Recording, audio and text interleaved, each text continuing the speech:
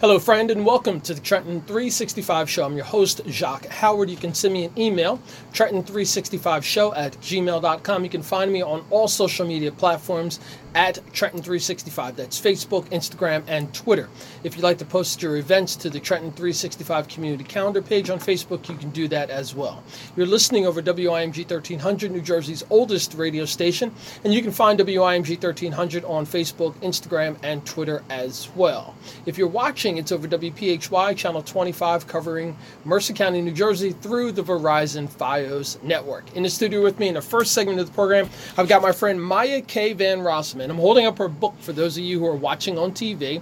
And the book is called The Green Amendment. We're going to be talking about a lot of environmental stuff, very pertinent because of the Delaware River. I do want you to pay attention to the social media context here. So Maya can be found on her organization's website, which is Delaware Riverkeeper.org, and the network is Delaware Riverkeeper Network. We'll get into all the meat and potatoes about that shortly, but this is very important to me. I met Maya maybe about almost a year ago exactly at Classics Books and Gifts for one of Eric Maywar's Meet the Author events, and she's infectious, and plus it's the environment, and it's a lot of good stuff that we really should be paying attention to, especially in Mercer County, because oftentimes this is considered like an urban environment, and I think people recognize and respect the river, but I don't think that we really pay attention to it. It's just something that's there. We're not thinking about, hey, well, where's the water flowing from and where's the water flowing to,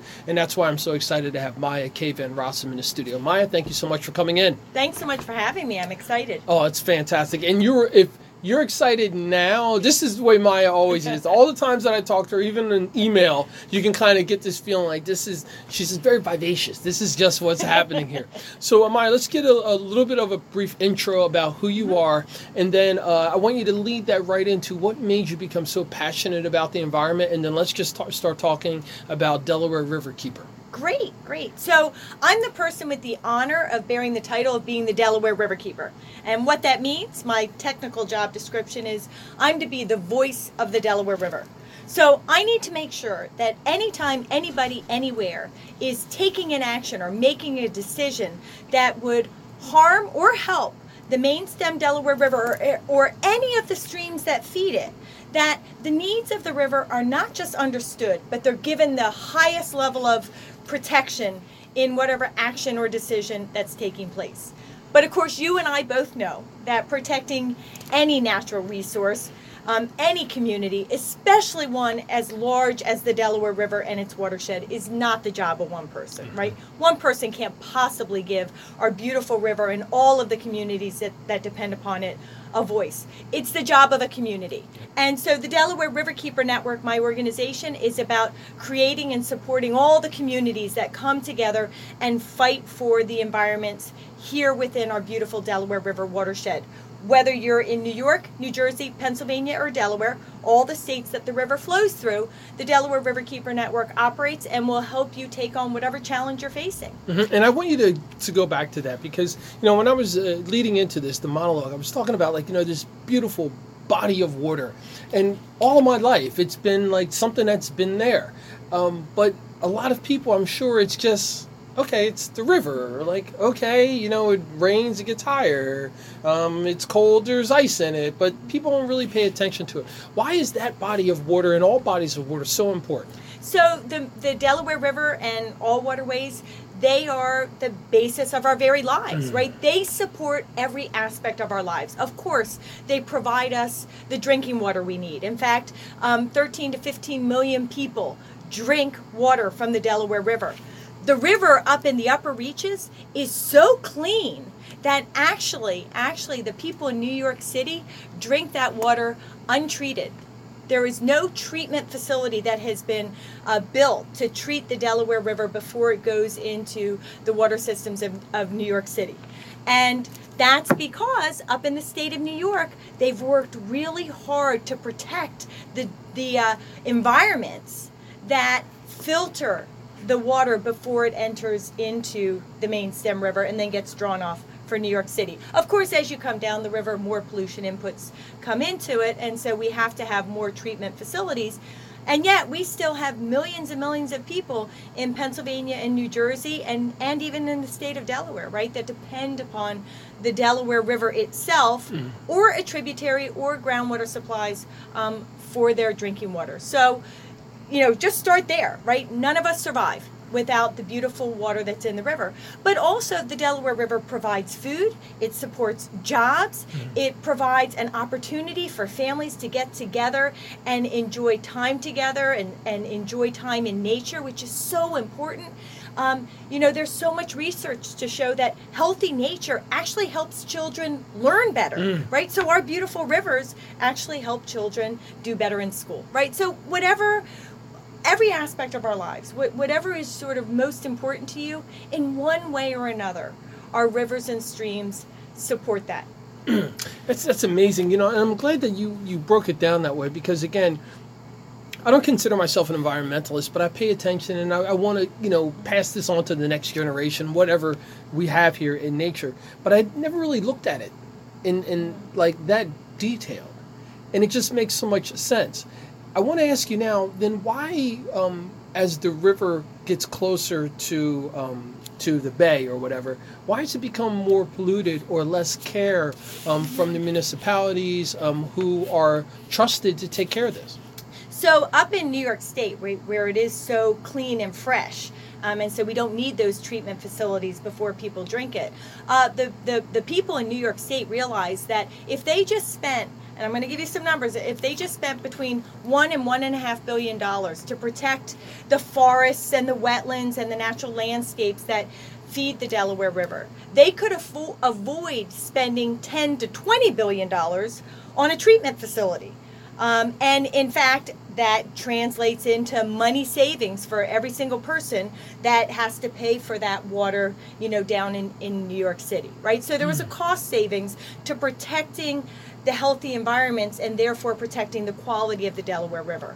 Unfortunately, as you come down the river, we do not have our states and our municipal officials haven't made that same kind of investment in protecting the environments that feed the river. And fundamentally, actually, if you look at the laws here in the United States of America, whether you're talking New York, New Jersey, Pennsylvania, Delaware, any other state across the nation, our laws are about managing pollution. They accept pollution and environmental degradation as a foregone conclusion and simply something to be accepted and then managed through the granting of a permit that decides who, when, where, and exactly how much degradation and pollution is allowed to happen. They don't really focus on preventing it in the first place, right? New York State did that, not because of the laws, but because it was economically smart, and it was smart for the health and the safety of the people in New York City that were to drink that beautiful Delaware River water. But as you come down the river, right, people didn't make those same kinds of calculations early on, and so instead they followed the laws. The laws allow pollution and degradation, and the further you come down the river, the more pollution inputs you have, and it very literally builds up in the water, in the fish, and unfortunately for the communities that would otherwise depend upon or enjoy our beautiful river. Now, do you know of any, off the top of your head, and I'm sure you probably find it with time, but do you know of any municipalities that are changing those laws to improve the water quality, specifically on the Delaware River? So there are some municipalities, right? The municipalities have some level of control, and there are a number that, may do better in one area or another. For example, they might do a better job protecting floodplains, keeping people from building right up against the river that creates pollution for the river or the stream, but also very literally puts that person right in the path of the next flood, right? So that they can become the next victim of flooding. And there are frankly a number of municipalities that do that. Or you might have municipalities that have more stringent requirements on when and how and where development happens. But for the most part, municipalities, right, are operating under state law. And the way the state operates, and particularly here in New Jersey, again, the system is entirely set up to accept pollution and degradation and just figure out how to manage it. And that's part of, unfortunately, the culture of New Jersey and the culture of pretty much every state across the nation. And that's exactly actually what I'm trying to change with the book, The Green Amendment, trying to put out there a fundamentally new idea which is focused on preventing pollution, preventing degradation, rather than just accepting it as something that we have to allow happen, because when we allow it to happen, it does take the quality of our water, it does take the quality of our food, it very literally takes our health and our lives and our jobs and the quality of our lives, right? It's devastating. It does impede upon the ability of children to learn and enjoy life and live happy lives all the way through, right? So we have to refocus things to prevent the harm first, because when we protect nature, we protect ourselves. Right, we're all connected. Absolutely, and I'm glad you said that, because that's so spot on. Now, share your contact information, and then I want you to talk about what got inside of you that has made you so passionate about the environment, particularly the Delaware River. So, if people want to reach me, right, as you said, the website is DelawareRiverkeeper.org, or they can call the Delaware Riverkeeper Network. We actually have a 1-800 number. It's 1-800-8-DELAWARE. And I know the RE are extraneous, but it's a nice way to remember it. 1-800-8-DELAWARE.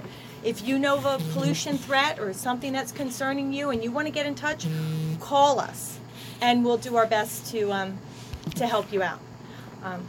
And the second part was what made you so excited about the environment and the river? Did anything in particular happen, or was this just how you were reared? What was it? Yeah, I don't really know. I really was very fortunate. I grew up next to a beautiful forest with a beautiful stream at the bottom of a beautiful meadow. I had to go through other people's properties to get there, right? But I was sent outside a lot to play in nature. And my parents were European. We came here actually when I was young.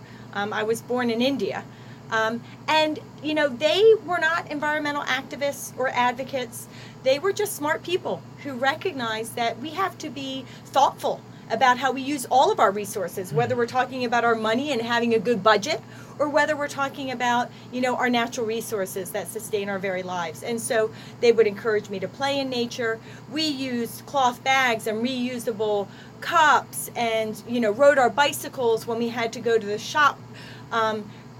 Not because my parents were thinking, we've got some big environmental catastrophe we have to avoid, but it's the right thing to do. You live lightly on the earth. So I don't really know. I think I do know that something I realized early on, whether you were talking about the plants or the animals or the other kids in school who were being bullied, we always have parts of our community that need somebody to help be their champion, right, when they're under threat.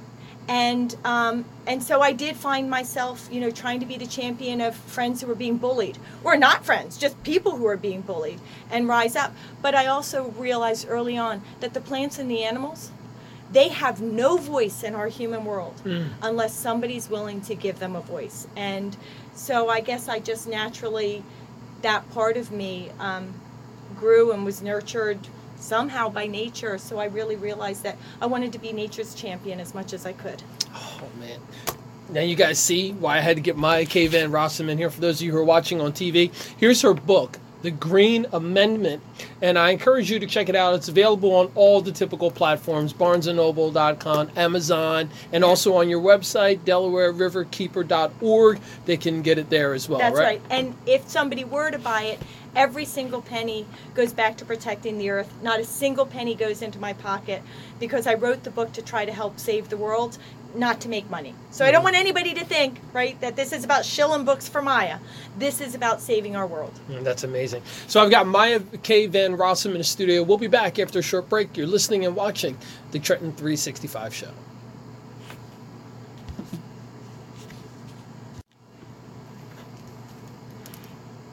And welcome back to the Trenton 365 Show. You can send me an email, trenton365show@gmail.com. In the studio with me is Maya K. vanRossum. She's an author, but she's also an environmentalist and an activist. And I'm holding up her book, The Green Amendment, which is available on most of the sites where you can get books, Barnes & Noble, Amazon, etc. And you can also get it on the website, DelawareRiverkeeper.org. Maya wants you to know that every single cent made from this goes right back into the environment. So this isn't a money-making initiative of hers. I met Maya about last year, about this time, at Classics Books and Gifts when she was doing a Meet the Author event, and we got a chance to chat and catch up. And then schedules just worked that way, so we weren't able to really connect here in the studio. But as you can see, she's got a lot of information. 30 minutes isn't enough, but she did agree to come back on a pseudo-regular basis to talk about what's happening with the Delaware River and the environment. So you're going to get a chance to hear and see a lot more from Maya K. vanRossum. So in the meantime, I encourage you to check out the website, DelawareRiverkeeper.org. Now, Maya, I want you to talk a little bit about fracking. And I as we were saying off air, fracking is a very, very, very large topic, and there's lots of different pros and cons and different perspectives. And I was using an example of if you owned a bunch of land in a rural community and they came along and said, hey, we want to lease your land and we want to write you a giant check. How do you turn that kind of thing down? But at the same time, there's issues with the environment, with the procedures with it. And I know that this isn't enough time to really go into the details about it, but just share a little bit about fracking, and then we'll transition and talk a little bit more about some other things. So I want to make really clear, net, no benefits. Right? Just really decimating for our communities. Deep in the geology of the earth, there are little bubbles of gas. People refer to it as natural gas. We call it fracked gas because there is a highly industrial operation that's used by the industry that injects massive volumes of water. It requires over 10 million gallons of water at this point to frack a well, which drills down deep into the geology of the earth. You shoot 10 million gallons of water, to which the industry has added dangerous toxins in order to try to shatter the shale to release these little bubbles of gas. Most of the water gets lost into the earth. The water, about the 2 to 3 million gallons that does come to the surface of the earth, has all of the dangerous toxic chemicals the industry has added, as well as contaminants that the water has picked up from the geology of the earth, including radioactive materials.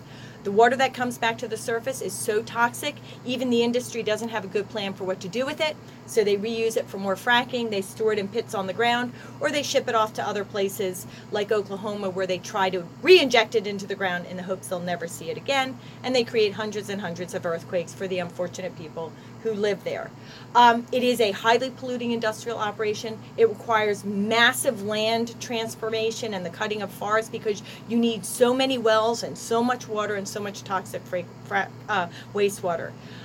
Long story short, it transforms, it decimates our landscapes. It creates hundreds of billions of gallons of toxic frack wastewater that we don't have a good solution for. It mandates the use of hundreds of billions of gallons of fresh water that we need to survive here on the earth, but yet the industry is taking it and ruining it forever. All to get what is just another form of dirty fossil fuel, right?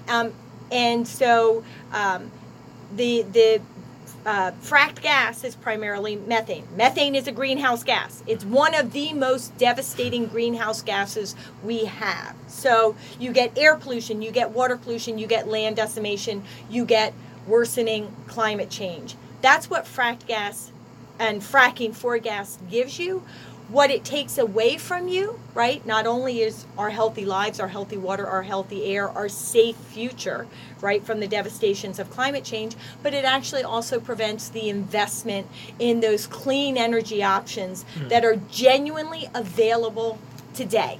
We have solar, we have wind, we have geothermal, we have so many other strategies for creating our energy. We don't need another form of dirty fossil fuel that will decimate our present and future generations. we have clean energy today. And I want you to know, I live outside of the city of Philadelphia. I have solar panels on my roof, geothermal on my ground, and I drove here in an electric car charged by my solar panels. So if I can do it in my house outside of Philadelphia, right, it's available. Mm-hmm. It's available. Now, I'm going to go off into the weeds a little bit about that, because I think a lot of people, besides it being something new, I think most people think, okay, well, I can't afford it. I live in an environment where it's not conducive, etc. Can you just speak to that a little bit? So, and that's an important question that you asked about, right? You asked about the person who is offered a big check to lease their land to the frackers. Right now you're talking about the people who feel that clean energy isn't necessarily available to them.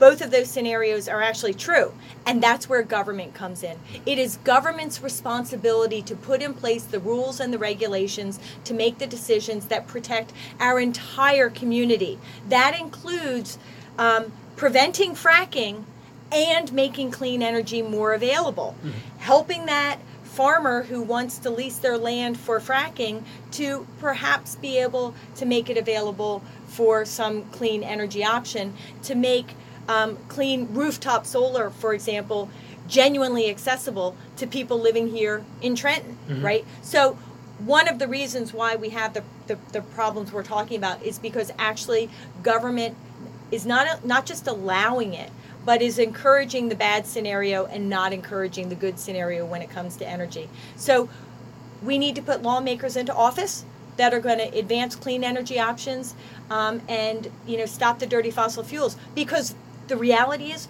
we don't have a choice. We are decimating lives today, not just in the future, but today with these dirty fossil fuels, and we don't have to be. But we need our government officials to help us get on the right path. And I'm glad you stress the importance of our elected officials.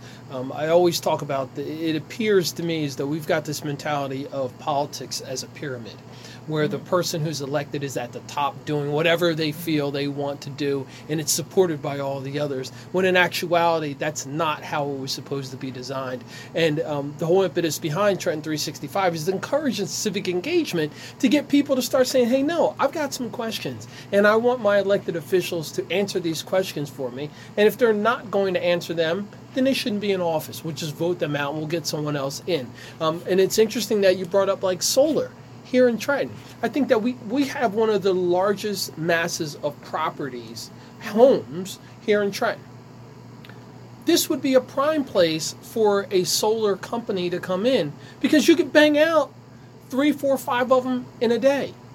And I think that there's a lot of people who would be interested in it, but there's really no initiatives. And I remember having a conversation with a contractor friend of mine, well-to-do, does only commercial work, and he had talked about, the incentives and things like that. And I asked him, I said, well, why is there so much solar in the suburbs?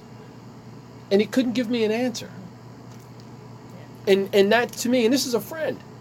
And it's wrong. And we're part of an initiative in Philadelphia, and I really like to see it happen here in Trenton, which is about urging government officials to put in place those programs that will incentivize, that will support putting on rooftop solar to make that clean energy available. But also an important part of the solution is to make sure that the jobs that are created by the installation go to the people that live in the city, that live in that community, right? So it's an energy creator and a job creator. And the beautiful thing about clean energy versus fracked gas or coal or other dirty fossil fuels is for every dollar you invest, right, in clean energy versus those dirty fossil fuels, you create 3 to 5 times the number of jobs. So really, it's for every $1 million you invest, right? You create 3 to 5 times the number of jobs. So you create more jobs. Could you imagine if we could make that clean energy available to the people of Trenton?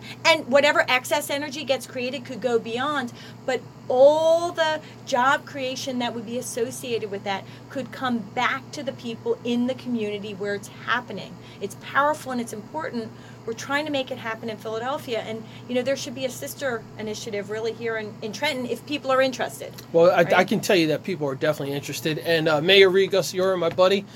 Be prepared. I'm going to be sending this over to you, and I'm going to be asking you to sit down with Maya K. vanRossum and Delaware Riverkeeper. You can coordinate something. But I think that's an initiative that would be a simple, easy win for a municipality like the city of Trenton. Let's do a citywide push to get people to get off of the dirty fossil fuels, get away from oil, maybe go to solar or wind or something else. And it just takes a little bit of initiative and some gumption to go ahead and be the one to say, no, this is what we're going to do. We're going to at least look into it and put some effort behind it. And leadership. Yes. Leadership. There we go. So solar in Trenton. That'd be a hashtag. Vaughn, make sure you write that down. Solar in Trenton. That's what we're going to start pushing here. All right. So Maya, I want to transition a little bit. And as you talked about legislature and about elected officials, what's going on here with the New Jersey Green Amendment? Yeah. So, people have a right to free speech. People have a right to freedom of religion. People have private property rights. People have gun rights. Do you know you do not have a right to clean water, clean air, or a healthy environment? So in the Constitution, all those you have due process rights. In the state of New York, you have a right to gamble. Many states, you have a right to get divorced. Victims have rights. All of these are positive, important things. But you do not have a constitutional right in the Bill of Rights section of the New Jersey Constitution that respects and protects your inalienable right as a person here on this earth to pure water, clean air, and a healthy environment. And in fact, there are only 2 states that have that kind of constitutional provision, that kind of green amendment. That's Pennsylvania and Montana. And so, we've started an initiative at my organization, the Delaware Riverkeeper Network, called Green Amendments for the Generations. It's actually a national initiative. The book is an instrumental part of it. And what I'm trying to do is get the passage of green amendments in every single state constitution across the nation. And then ultimately, not today, but down the road at the federal level. And one of the places, we're working really hard and where we've started is here in the watershed states, including New York, New Jersey, and Delaware. And we actually have a Green Amendment proposal. There is a New Jersey Green Amendment that has been proposed. Senator Greenstein and Bateman and Assembly members McKeon and Pinkin have been leading the way. And we need the people of New Jersey, and we need the municipalities, including the city of Trenton, to get behind the passage of a New Jersey Green Amendment so that our right to clean water, clean air, and healthy environment will be respected and protected in the same way our rights to free speech and freedom of religion are respected and protected. Fantastic. 30 seconds. Why is this not moving forward, in your own opinion? Yeah, well, it is moving forward here in New Jersey, but it needs to move forward faster, and it's because our elected officials are not hearing from the people, so they have not prioritized it. They don't think that the right to clean water and clean air is important to the people in New Jersey.